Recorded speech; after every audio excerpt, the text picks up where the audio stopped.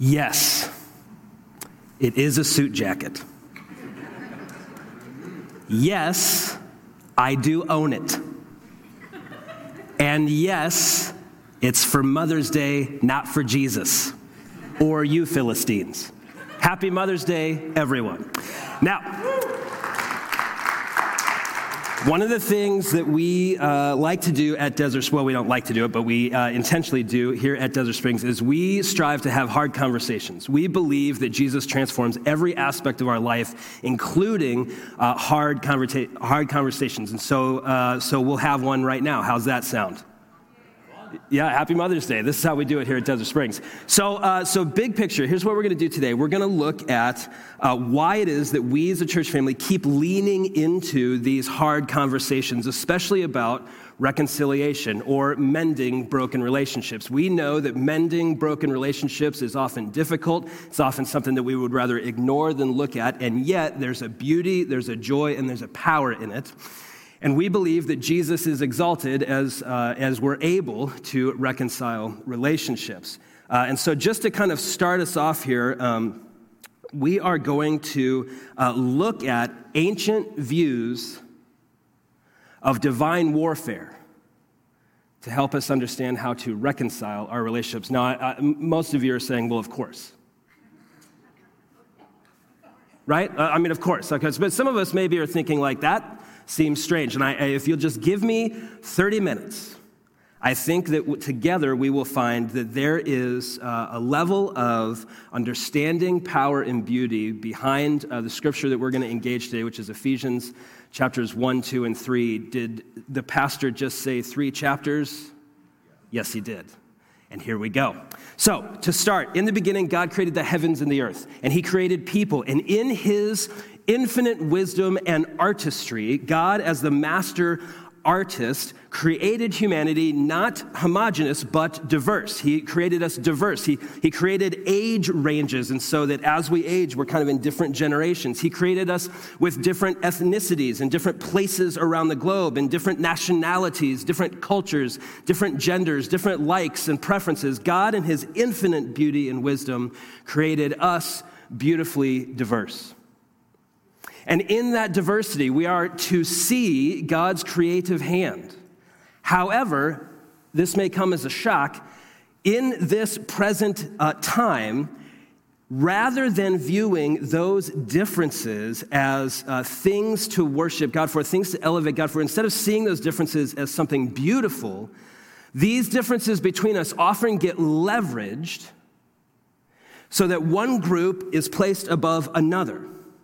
And it's usually leveraged for things like power or influence or whatever. And so we live in a moment where we look at our differences, generally speaking, we look at our differences not with curiosity and beauty, but with suspicion.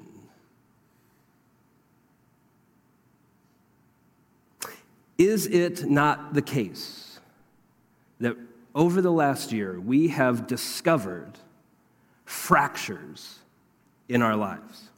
In our relationships, brokenness in our relationships. Have we not experienced that?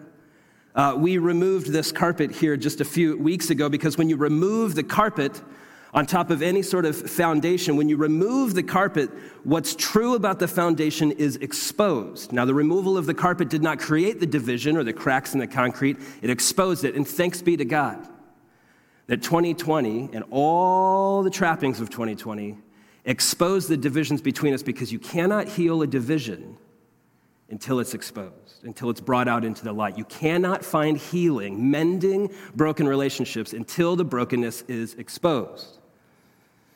And my encouragement to you today is to find a sense of peace in the Lord, to find a place of power in the strength of the Lord, as we as a people continue to move into these spaces of reconciliation, mending broken relationships as it relates to people groups.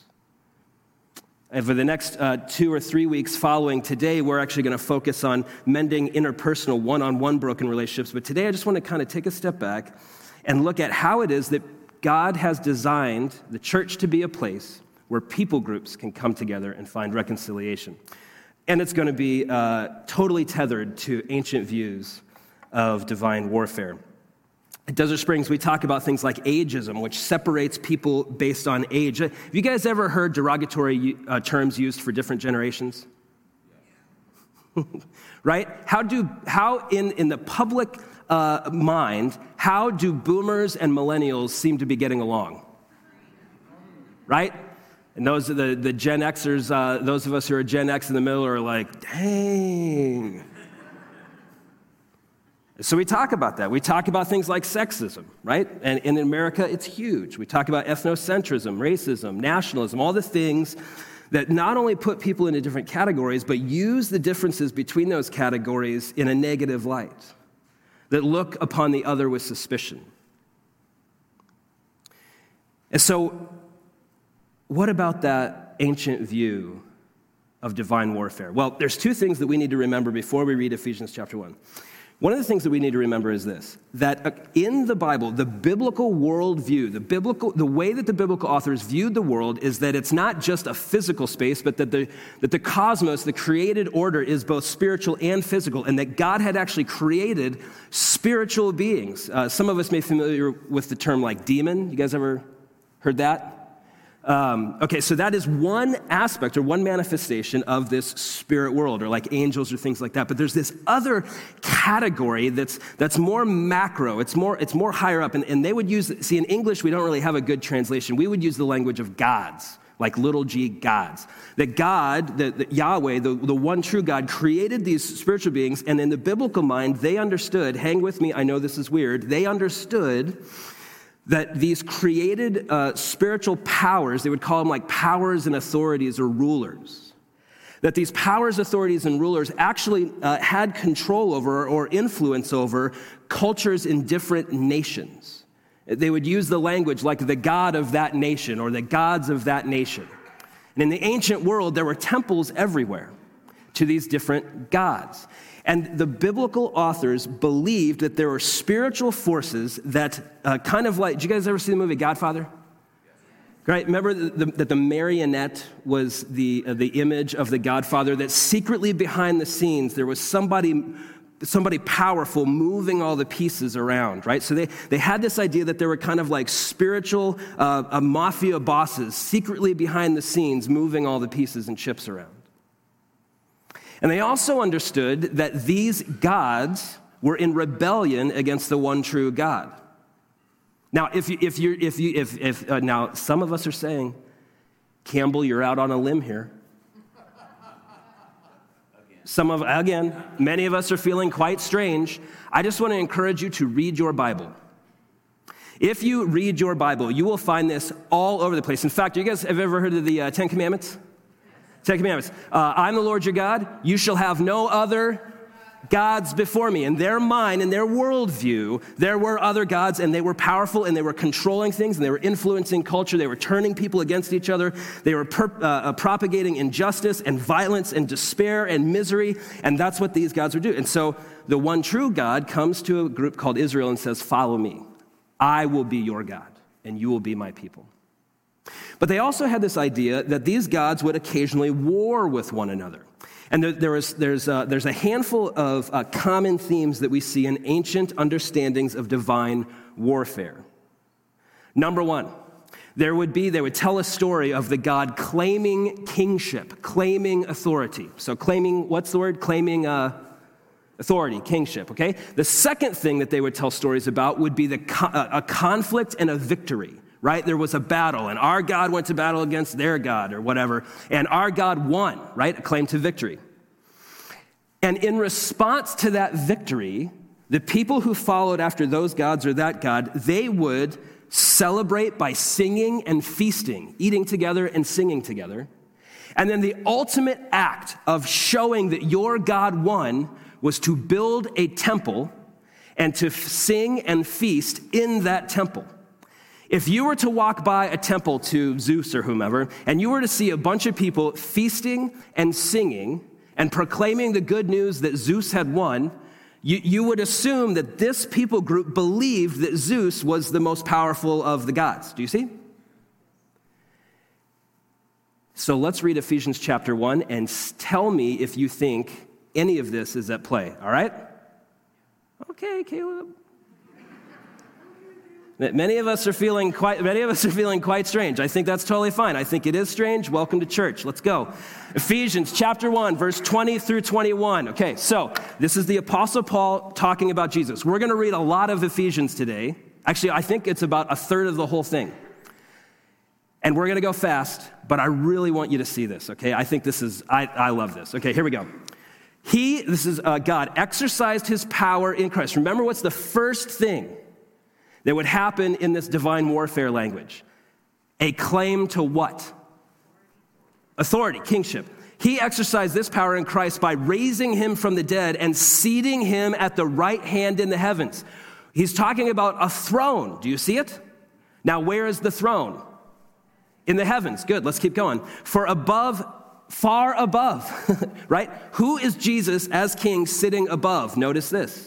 Do you remember the biblical worldview? That they understood there to be powers and authorities that were at play, that were controlling culture, that were shaping things, that were turning in on humanity, that would turn humanity in on itself and against God. Do you remember that? See if any of that rings a bell here. Far above every ruler and authority, power and dominion. He is not talking only about earthly kings and queens. Do you see? Far above every ruler and authority, power and dominion, and every title given. There's literally not another God you could name that would be over Jesus. Do you see the argument he's making? Okay. Every title given, not only in this age, but also in the one to come. So there's never going to be anyone who is above Jesus. Do you see this as a claim to authority? Okay, let's keep going. Now, remember the second thing, right? That there's conflict and victory. Conflict and victory.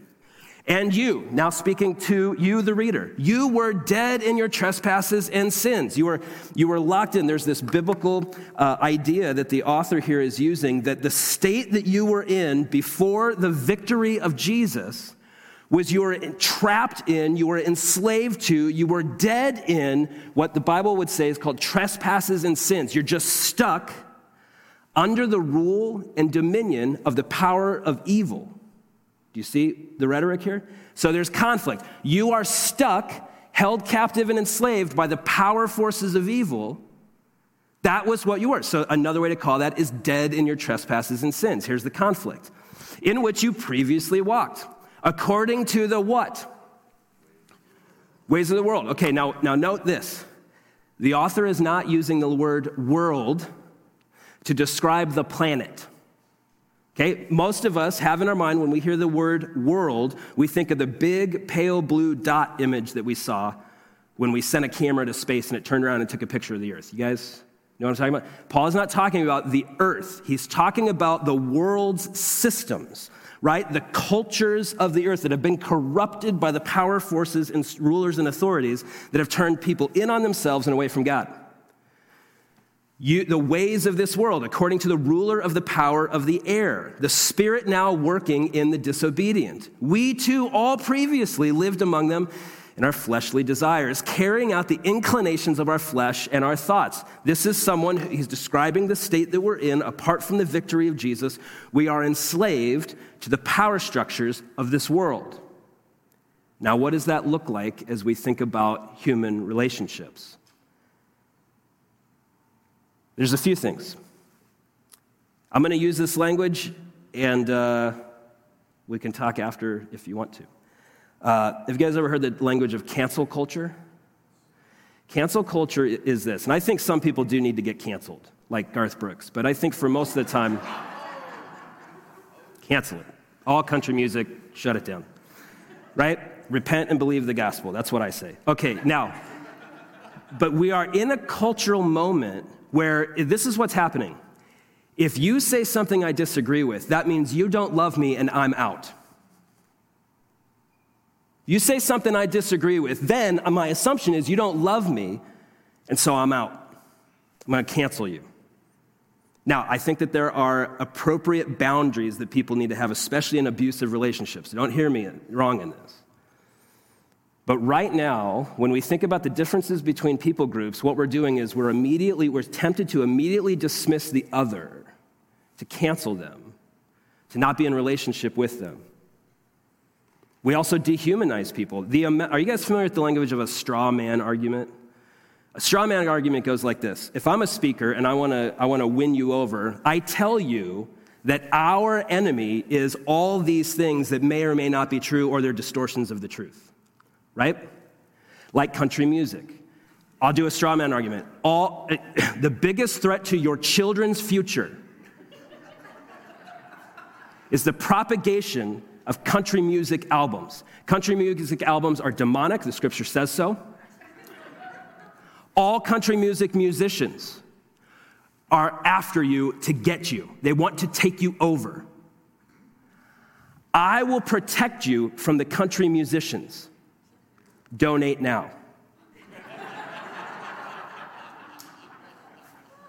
That's a straw man argument. I've taken myself away from reality. I've created a very unnuanced argument. By the way, how many country music stars did you hear give a counter argument to what I just said? 0. I can't let you listen to them because they're evil. And I've torn them down in front of you, right? But that's not reality, right? I've removed all nuance to give you confidence, and I've dehumanized the other. And as we think about the differences between people groups, that tends to be what happens. It tends to be that when we think about people groups who are different than us, our default is fear, not curiosity. Another way of this world, we isolate into sameness. We surround ourselves with people who agree with us, with people who affirm our prejudices. It is uncomfortable for me to be in relationship with people who are different than me. Amen? I don't like being uncomfortable. And yet, one of the ways that we're stuck in the ways of this world is to give ourselves over to sameness. And we're grasping for answers. I've said this before. I'd love to talk to you about it if you have questions. But one of the things that happened last year was that there were months long of protests in our city with people in downtown Phoenix crying out for a lot of different things, but primarily for justice around issues of racism. And I know that there was a lot of complexity and nuance to it, but I made a commitment along with a bunch of other pastors that when our city is crying out and hitting the streets, we're just going to be there, regardless of what the issue is. We wanted to be a Jesus-centered, calming presence in the midst of a lot of pain and fear. Okay? And by the way, I am trying to take my cue from Jesus that being present does not mean a tacit endorsement of everything that's being said or done. I've been to y'all's house. And being in your house doesn't mean that I approve of everything you're doing, right? So I don't believe that being present is the same as tacit approval. Jesus hung out with tax collectors and sinners. He was called a drunken and a glutton because of the people he hung out with. We wanted to do the same. So here's what I noticed, though, attending multiple of these protests. There were hundreds, there were thousands, I think sometimes tens of thousands of our neighbors crying out for justice, crying out for reconciliation. And here's the question that I had at the time and that I've been thinking about for the last year. Why are they not looking to the church? There's all these accusations. There's Marxism and socialism and atheism, all the accusations. I get that. It's important for us to notice. But why are they not looking at the church?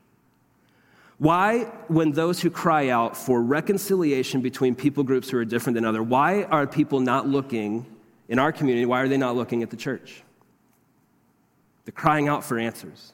And one of the reasons that we're crying out for answers, but we can never really find an answer, is because we're entrapped, we're stuck, we are enslaved according to the power structures of this world. We feel trapped. Doesn't it feel like in these conversations about reconciliation, whether it's about generations or national differences or ethnic differences, doesn't it feel like we're just stuck? Doesn't it feel like we're stuck? Yes. We're trapped. Okay, so let's keep going. But God, everybody say, but God, who is rich in mercy because of his what? Great love that he had for us, made us alive with Christ. We're no longer dead, even though we were dead in our trespasses and sins. You are what? You're saved by grace. Conflict. We are entrapped by the power structures of this world. We are dead in our trespasses and sins. Victory. You and I are saved by what? The grace of God, because he rose from the dead. Let's keep going. But now in Christ Jesus, you who were what? Far away, have been brought near. Doesn't it feel like, as we think about these differences, all the ones that we've mentioned so far, that we're far away from each other? In Jesus, those of us who are far away are what? Brought near. Notice the language. This is not just far from God. This is far from each other. In fact, one of the things that you'll find consistently in Scripture is this truth, that oftentimes the biblical authors will tether together reconciliation with God with reconciliation with each other. I mean, it's all over the text. It's here too. Let me show you. Been brought near by the what? Blood of Christ. For he is our peace. Notice the word. He's our what? Peace. Who made both groups one and tore down the dividing wall of hostility. Do you see? The evil power structures of this world leverage our differences from one another, which were created by the great artist God to be celebrated, not to leverage for destruction. The power structures of this world create dividing walls of what? Hostility. In his flesh, he made no effect the law, consisting of commands and expressive regulations, so that he might create in himself one new humanity from the two, resulting in what? You want reconciliation? Start with Jesus. Let's keep going. He did this so that he might, now notice this, remember the ancient view of divine warfare. First, there's a claim to what? Authority, power, right? Kingship. Second, there's a conflict and a victory. Or at least a claim of victory. And then third, there's celebration, there's singing and feasting, and the ultimate pinnacle of feasting and celebrating to show off the victory of the God who won is to build a temple and to gather in that temple, to feast and to sing within the temple. You guys heard that before? Okay, let's keep that in mind. Here we go. He did this so that he might reconcile both to God in one body, notice the language, one body through the cross, by which he put the hostility to death. The hostility between us is executed because Jesus was executed and rose from the dead. Let's keep going. He came and proclaimed the what? Good news of peace. I'm going to zoom in here. Oh my goodness. Okay. I'm hearing people say things like, why do we talk so much about reconciliation? Is that really a gospel issue? And here's how I understand the text. Absolutely 100% yes. The reconciliation between us and God and the reconciliation between each other is a gospel issue. Here it is. The gospel of peace. Peace between whom? Humanity and God, and between who? Right? It's so tethered together in Scripture that to extricate the two things, I think, would be foolish. He came and proclaimed the gospel, the good news of peace to you who were far away and peace to those who were near. Let's keep going. For through him, we both have access in one spirit to the Father. So then you are no longer foreigners and strangers. But what? Fellow, what's the word? Citizen. Now we're going to go hard in the paint here in a minute. But fellow citizens with the saints and members of God's what? Say it with me. Household. Now, do you know what another way to refer to a temple is? The house of whatever God that you serve. Notice what's going on here, okay? We're about to get into that temple lingo. Remember the four things that we noticed about ancient divine warfare? Claim to authority, conflict, and then victory. The feasting and the singing and feasting, and then building a temple, and then feasting and celebrating in the temple. Built on notice, God's household, built on the foundation of the apostles and prophets with Christ Jesus himself as the cornerstone. In him, the whole building being put together grows into a what? A holy temple in the Lord. What is the Apostle Paul, the author of this text, what's he arguing for? He's arguing that Jesus beat all the evil power structures of the world. And where's the proof that Jesus beat all the power structures in the world? Remember that the evil power structures of this world, the princes of the power of the air, the powers of darkness, what do? They take the differences between humanity, they saw open the divide, they leverage those differences to create animosity towards one another, so we have walls of hostility as opposed to unity and beauty. Isn't that what the power structures of this world do? So how then do you prove that Jesus rose from the dead? You build a temple, and then you sing and feast within the temple. Right? Now, notice something. Is this speaking about an actual temple? Like stone upon stone? Look at this. I'm going to go back one. Fellow citizens with saints, members of God's household, built on the foundation. Who's he talking about? He's talking about people being built into a temple. Let's keep going. Into a holy temple of the Lord. In him, you are also being built together. You and I are human stones being assembled together as a human temple. And when we gather, and I'm not talking about this building, but when we gather, what are two of the key things that we do? We sing about the victory of God, and we feast. And I know that this is not a feast. Thank you, COVID. I get it. Okay, we're going to do more of that when it's a little bit safer. But what do? We sing of the victory of God, and we eat together. And here's how the victory of God is put on display. Let's keep going. I just want you to think, right? Have you guys been around Desert Springs for more than a few weeks? You've probably heard us say something like, we're a bunch of misfits, bound together by nothing more than the love and grace of God made known to us through Jesus Christ. We do not share common affinities outside of Jesus. That's why I make you a 100% guarantee. I 100% guarantee that you will be sinned against by people in this congregation. And I'll be the worst offender. Because we're different than each other, aren't we? I'm going to say something, I probably said a dozen things already that make you go, "Wah!" And you're going to do the same thing.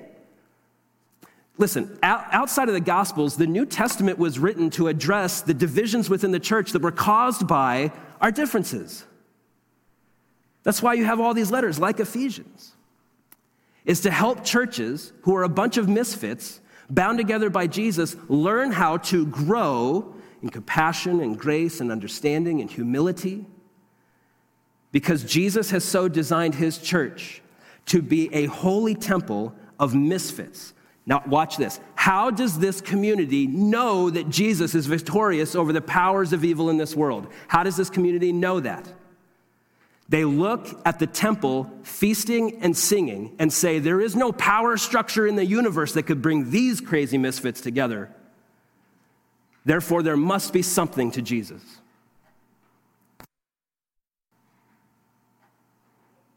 When we are bound together as a community of misfits, we put on display the power of Christ.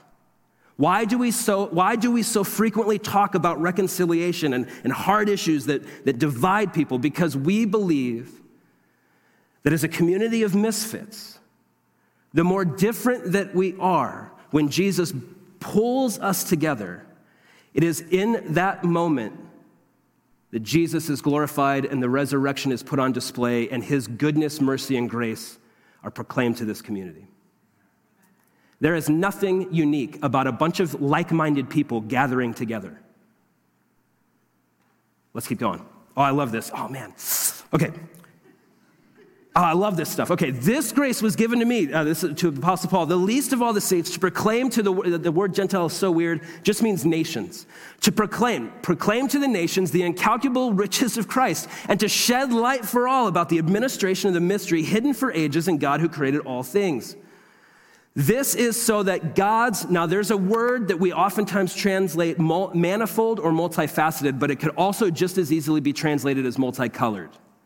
In fact, in the Older Testament, Joseph has this multicolored coat. It's the same word, just in Greek instead of Hebrew. So that God's multifaceted, like all the different aspects of a diamond, or multicolored or manifold wisdom may now be made known through the church, to whom?